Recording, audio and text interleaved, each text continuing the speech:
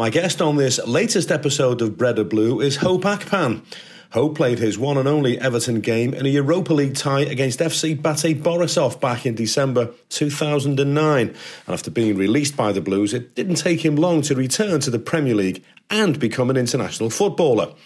Before the age of 30, though, he admits that he fell out of love with football a bit. But even though he now has a new successful business, he's not quite ready yet to hang the boots up. Fantastic to see you, Hope. Still looking fantastically well. You're toying about whether to get the boots back on again, aren't you? You haven't quite made your mind up yet. Yeah. No, not quite. Still signed to a local team, just trying to tick over. But just got my hands full a little bit at the minute with some of the different other things. So toying with the idea. Yeah. We'll come on to what you've got in the pipeline a little bit later on. Let's talk about the football first. When did you first join Everton? First joined Everton, wow. I was 8 years old, I think. My dad had a shop on Picton High Street, and I used to walk up to the local park, and I joined the local team. I was playing for them one night. On the mystery? On the mystery, yeah. Oh, no, not the mystery. It was the opposite way. I can't remember what it's called now. And Sid Benson, actually, God rest his soul, he come to watch another lad, Liam Dawson. And in that game, I scored a few goals. I was playing all right. And he said, "Oh, did you play for anyone?" I said, "No." I said, "What do you mean?" He said, "Oh, yeah, we're on the scouts at Everton. We want you to come down." So I think the following week went down to Everton and literally signed same day. As a trained, signed same day, and the rest was history, really. Anybody that we'd know that was in the team at the time? The Everton team, a lot. Obviously, Jose Baxter, Adam Forshaw, Rodwell, Callum McManaman. List is endless, really good players who actually went on to play professionally. Really, really good age group. Them two ages, a lot of players have gone on to make careers for sure. When did you begin to realise that maybe you could make a living out of football? Do you know what? It never really hit me until very late. I just used to love the idea of playing. I used to love the academy. I thought it was a good place to just be and stay out of trouble. And I loved all the lads there. I had some good friends. Obviously, the coaches were great. You know, it was a really nice environment to be a part of, especially looking back. You don't feel it at the time. You feel it's just a sort of a whirlwind at the time. But in hindsight, wow, what an opportunity, what an experience to go through at a young age. Do you know what I mean? I started believing that this could be a possibility in and around the ages where they were given contracts. And I noticed that a lot of players were getting let go, but I wasn't. And I think it was like Sean London, Gary Ablett, Neil Juicnip, you know, taking a liking to me. I was playing with the older teams a little bit, the older age groups, and that was when I realised, okay, I might have a chance in becoming a football player. How much did you learn from playing reserve team football? Reserve team was massive. I mean, you must have seen a lot of under 23s now. I don't know how it compares, but for me, it was massive. It was like the first time you were actually playing with first team players. A lot of the first team players who were injured or needed games would come and play, and the games would be good games. You're playing against other teams. You had senior pros out. You're playing in the league, so it meant a lot. And there's a real step up from the youth football that we were used to. So playing the Resis under, I think it was Andy Holden, Alan Stubbs, like it was a real rude awakening into the men's game, because Stubbsy and Taft didn't pull no punches, didn't hold nothing back. You know, they let you know exactly how they were feeling, or if they thought you were shaking away from a challenge or you weren't trying hard enough, they let you know. So it was a real rude awakening into real life, into real football. Yeah, you must have played against some seasoned internationals, loads of senior professionals when you played reserve team football in those days, Hope. Yeah. There was always top players in the games. When you play Man United, you get some players who've gone on to really do well, and Danny Drinkwater, that type of player. And even some of the players who played down with us from the first team, obviously the Everton first team was quality. You got Seamus, played a few games with us before he went on to the first team. Even the likes of Tony Hibbert played a few games. So there's always players who are lacking fitness who came and played. December 2009, Everton against FC Bate Borisov at Goodison Park. There was a few of you all lined up in the squad together who hadn't played for the first team before. Did that make the whole process a little bit easier? The fact that you Adam Forshaws and your Kieran Agard, Nathan Craig, Jake Bidwell was there as well. Did that make that easier for you? Definitely, a little bit. It's good to have all the young lads around, but you wanted to impress as well. It was still a step up. Europa League. It was massive. It was still a big game. Do you know what I mean? It was still a Europa League tie. When was the last time Everton were in the Europa League? Might have been around that time. So it was a big game, and it was enjoyable as well, especially having all the other lads as well making their debuts. It was something unforgettable. It was something that doesn't normally happen. So it was quite cool, and it was enjoyable for sure. You came on after 8 minutes to replace Jack Rodwell. Was that a massive surprise, Hope, or did David Moyes say, "Listen, we're not sure Jack's going to last the game here, so keep yourself handy"? No, that was a massive surprise. Yeah, didn't expect it at all. I don't know if that helped or made things worse, to be honest. But yeah, after 8 minutes, got the call and was on. Things like that have happened a few times in my career, to be honest, and I think. I don't mind it. When you get that element of surprise, you've got no time to really get too nervous. You've got to get on with it. Yeah. The fact that we lost the game 1-0, were you young lads all a little bit disappointed after the game that, it was a chance for you to impress and we lost the game 1-0? Definitely. I mean, the standards are so high at Everton, of course. Like, we wanted to, I think we already qualified. We wanted to leave a lasting impression. It's probably going to be your only chance at that level at that period to really show what you can do. So to lose put a bit of a damper on the game, but we put ourselves about. We tried our hardest, and that's what came of it. Can you remember what David Moyes said to you, Hope? I think he said, "Yeah, it was good running around." I think he said, "Yeah, you got to hold your position better," or something like that. I remember saying it. Yeah. Were all the lads scared of David Moyes? You know what? Moyes was a character. I think you've worked with him, so yeah, he's got a presence. You know what I mean, Moyes? Yeah. There's a few times in Finch Farm in the gym where you'd be hanging around the gym and it'd be kind of empty, and then Moyes would come in on the treadmill. Solid, just go on the treadmill. You'd sort of creep out of there, do you know what I mean? It was intense, but I think he was always fair, Moisey. I think he was always fair. I'll give him that. Yeah. Did you have any other sniffs around the first team? Were you ever close again? Yeah, I had a few substitute appearances that season. I think there was major injuries throughout the squad. So a lot of the young lads got a little look in. James Wallace, Jose was always around. Duffy. We had a few chances on the bench. A few chances of coming on, but never really materialised, which is unfortunate. But that's how the game goes. But that season was great for me because obviously got to train a lot with the first team. Obviously got to travel with the first team a lot.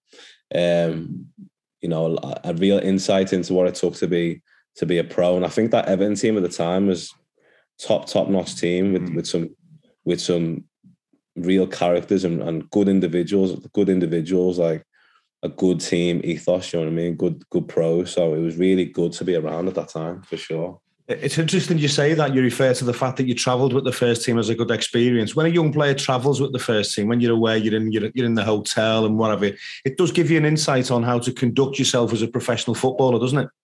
Definitely, it definitely does. And there's a few instances where I think we were travelling to Austria. Was it Austria? Yeah, I think so, in that same season. And I've been told late that I had to travel. And I didn't have my passport. Couldn't find it. Didn't know where it was. And my mum turned the house upside down trying to find this passport. I never panicked so much in my life thinking, I've got an opportunity to travel with the first team here and I haven't got my passport and I can't find it. What am I going to do?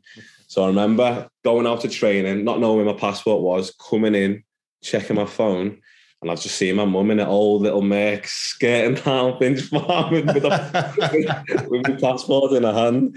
Never felt so good in my life. Oh yeah, as you say, you do learn to conduct yourself. You do, you do learn to try and manage being around such big personalities, And I was lucky because for my background, being Nigerian, there was a lot of Nigerian influence at Everton at the time. It was Joseph Yobo, Yakubu, Victor Achibi. So I was in good, familiar hands in some ways. Did they look out for you, Hope? Did they give you little bits and pieces? Yeah, they did, to be fair, because I wasn't one of the sort of young starlets. There was a couple of players ahead of me. So they always tried to boost my confidence and make sure that I was always fitted and always tried to propel me as much as they could, which was nice. You had a loan spell, didn't you, at Hull City during your time with Everton, Hope? Did you enjoy that? Yeah, it was unbelievable, really. It came about kind of, not out of the blue, but a bit of a surprise to the staff there. Sort of got, not lucky, but it was through my agent, and he got me out there. And I managed to play some games in the Championship, which was unbelievable at that time. And it was sort of a bigger step than a few of the other young lads I'd done at that time. It was kind of a big move. So at that time, going on loan to a Championship team, there wasn't many young players at Everton who went on loan. I don't think Moisey liked it too much for the young players to go out. It was only Kieran Agard who went to Peterborough. I think James Wallace went to Tranmere. There wasn't much movement for the young players. So for me, and it was sort of, I wasn't sure whether I was going to get a new deal. The opportunities came. I was like, I need to go and get games. And I went out there, played in the Championship, played not a handful of games, but really high-profile, good games. Played against QPR, who went on to win the league. I think we drew with them. And that was like real, like 3 points on the line, men's football. And that was a turning point for me in terms of, all right, I can do this. Like, let's see what we can do. It can be sink or swim, can't it? A loan period for a young player. Definitely felt like that. I think one of my first games was at Loftus Road. There was 25,000 full stadium there. They were on the way to getting promoted. So that atmosphere was like, it was choking for me at that time. Yeah. But to get through it and I think I got an assist and played quite well. Like, that really gave me a massive confidence boost going forward. When you eventually left Everton and signed for Crawley, were you expecting your Everton time to be up? Were you honest with yourself and realised that you'd have to move away to play regular football? I thought I was going to get another year. A funny story. I went into the office with Moisey and Taff and Stubbsy there, and Moisey's like, yeah, I think you need to, apply your trade in lower leagues and build yourself up and really, see what you're made of. I don't think staying around the first team is the best thing for you right now. And Taff and Stubbsy were kind of agreeing. But then Moisey went, oh, but you know what? You've done well in this game. You've done well. Maybe we can fit you in pre-season and go from there. And he sort of turned to look outside the window onto the training ground. And I'm like, give me a year, please. Give me a year. Go on. And he's turning around and going, oh, no, do you know what? It's probably best if you get on. I was looking at Taff and Stubbsy like, come on, help me out here. Get me another year. Just dangled it in front of you, then pulled it away. Just dangled the carrot, took it away. But no, it was probably the best thing for me at the time. And I went to Crawley on a strange one, really. There was a lot of different teams. I think Jimmy Lumsden put my name about. He really put my name into some good managers. So there was a lot of League One clubs who were looking at me, who I went to meet. But Steve Evans at Crawley, I don't know, he's a good salesman, he is. And he got me down there. And they had a good investment. They were trying to go up the leagues quite quick. So it just seemed a decent project. And I signed up there. It was the other end of the earth from where I'm from. But I think that was great as well, because it just got me fully focused on football, really. There wasn't much going on down there. I had a bit of family down there to look after me a little bit. But it was just football from that point. In your early couple of years at Crawley, you weren't exactly the best friend of the referees, were you? The red cards mounted up pretty quickly. Was that you just trying too hard at the time? Yeah, I mean, obviously grew up Everton, Like even training matches were aggressive. Remember some training matches like Jose Wallace, we'd absolutely end each other in training. Like 11, we'd two-footing each other. That's just how we were brought up. So went down there, and yeah, I think it was just overzealous, trying to prove myself, trying to prove that I'm, not afraid, not scared of any other players. Just trying to put my foot in, and yeah, I think in my time of calling, I got 5 or 6 red cards in about 18 months. Yeah. on a slightly more sinister note, when you were at Crawley, you were the victim of a bit of online racist abuse. Do you recall being shocked at that, because all of a sudden people knew who you were and people were giving you that sort of abuse? Yeah, I mean, I think that was the era where social media was just starting to come into play. I mean, it's a joke now. It's everything now, isn't it? Everyone's tweeting, everyone's very social media active. But back then it wasn't. And yeah, I received something, but to be honest, it didn't really faze me in any way. It didn't knock me. Like, been through bigger things in real life. So things like that don't really get to me. I did have an incident my own self where I brought something on my own self with something that I said on social media. So again, it's just a learning curve and understanding that, you have to be professional at all times. You're role models of certain people. So when things like that happen, you've got to react in it in a certain way. That's professional for sure. And that was 10 years ago. We just don't seem to have moved on, do we? I mean, as you say, social media, it makes it so easy for these mindless individuals to post racist abuse. But football as a sport, can we do more?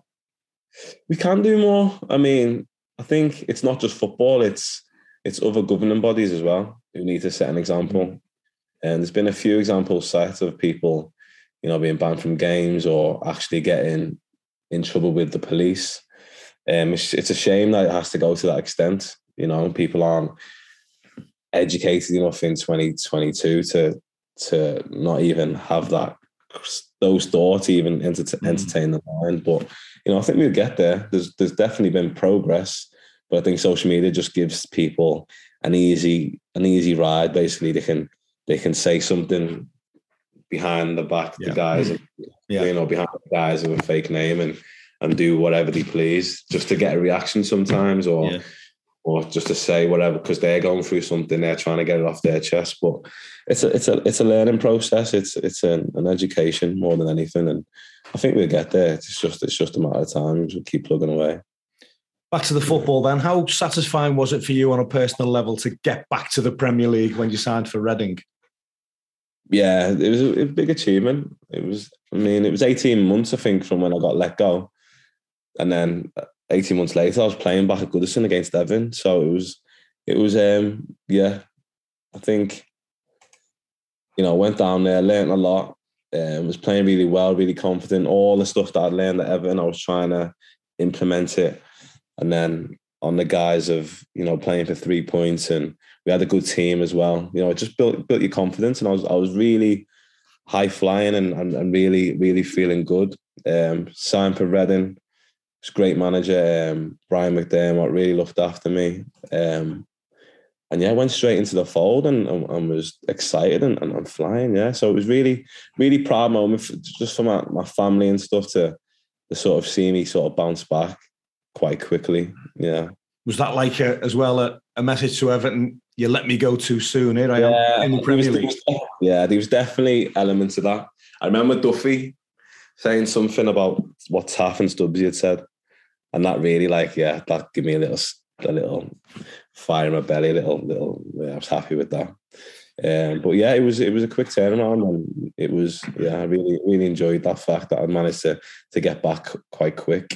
And how proud were you? How proud were your family when you became Hope Akpan international footballer?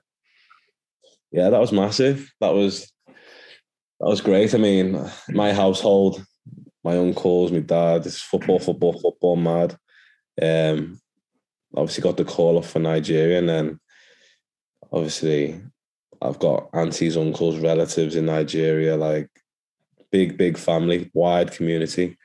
So to do that and to make all them proud and for them to see my name on that team, it's a big deal. It's a big absolutely. deal. Absolutely. When you travel and you're playing the games and you see the following, you see the support, you see hundreds, thousands of people chasing the team bus and singing the national anthem. You land at an airport at 3 a.m. and there's 150, 200 people there, fucking marching band. You really see like, wow, this means a lot to a lot of people. They're so passionate about the football, aren't they? So passionate. If you win, you're the king. You get whatever you want. If you lose, don't come back. That's how it is, but that's what makes it so enthralling and exciting. Yeah, real happy time. You still look as if you could play professional football at a very good level, Hope. Have you fallen out of love with football to a certain extent? You know what? I don't know whether you want to call it bad luck or just how the cookie crumbled for me, but just things didn't pan out the way I sort of expected. And then I bounced back a few times and the same thing sort of happened. So yeah, maybe that rubs off on you. You don't have that same connection that you once had. You get a bit older.